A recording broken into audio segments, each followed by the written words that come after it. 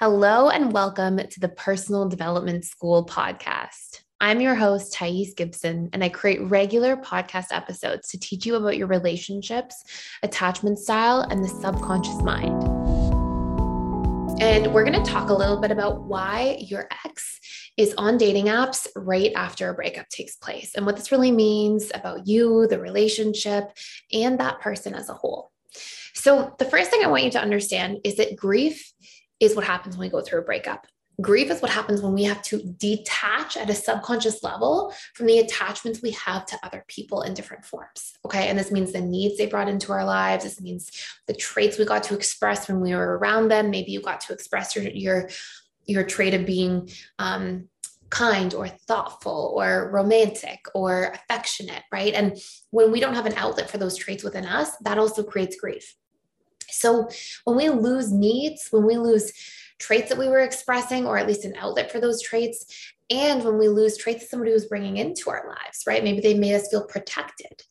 Maybe they were protective would be the trait, right? So you can see these things, if we feel like a loss for those things, this is all going to create grief. And grief is what happens when we lose any deep attachment we have to somebody in any form that we lose them, right?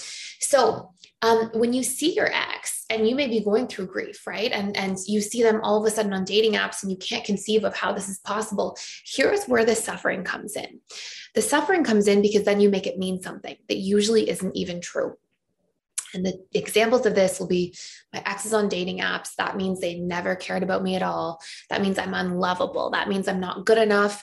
That means I'm unworthy of love. If I was worth more, they wouldn't be doing this. But I can tell you through working with literally thousands of people over the past 10 years that I've had so many discussions with people and they say things like, I couldn't deal with sitting by myself. I couldn't deal with thinking about this person over and over again. So I tried to distract myself, or I couldn't deal with like being alone all of a sudden. And I didn't know what else to do with my time. So I figured that's the best way. Or my friends were telling me, hey, get on dating apps, start dating. This is going to help you. And people deal with grief in different ways. Now, of course, there are the times in relationships where people will be getting over the relationship while they're in it, and they'll be falling out of love and just afraid to leave and leave when they're already over it. And then, go try to rebound as a way of exploring again or getting their needs met for novelty or things like that. But if you are somebody who's watching your ex go on social media, go on dating apps right after a breakup, a lot of this can be because they just don't know how to process their feelings. And I would say the vast majority of the time, if your ex is on a dating app like the very next day or the very next week, that's a sign that they're not ready to deal with their feelings. And that's their way of trying to cope with their feelings in some form. If somebody's on, they take a couple months to themselves and then they go on a dating app, okay, maybe they had the time to process and now they're ready to get back out there. Maybe they healed quick. Maybe, all sorts of things can be happening. But a lot of the time, if it's immediate, to me, when I hear that in my office, people would come into my office and tell me, oh, I got right back on social media. To me, it was a big red flag. Like, oh, they don't know how to process their own emotions.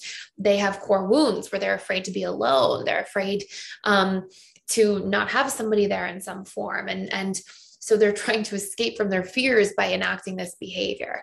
And so what I want to say is if you are somebody who's experiencing this, check in with your stories, sit down and go, okay, what am I making this mean about me?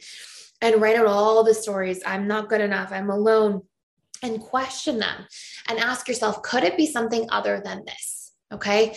Could they be on social media? Because what we don't want to do is we don't want to let somebody else's behaviors define who you are at your core, right? Somebody's coping in some way. You don't want to make somebody's choices and behaviors determine how good enough you are as a person or how lovable you are as a person.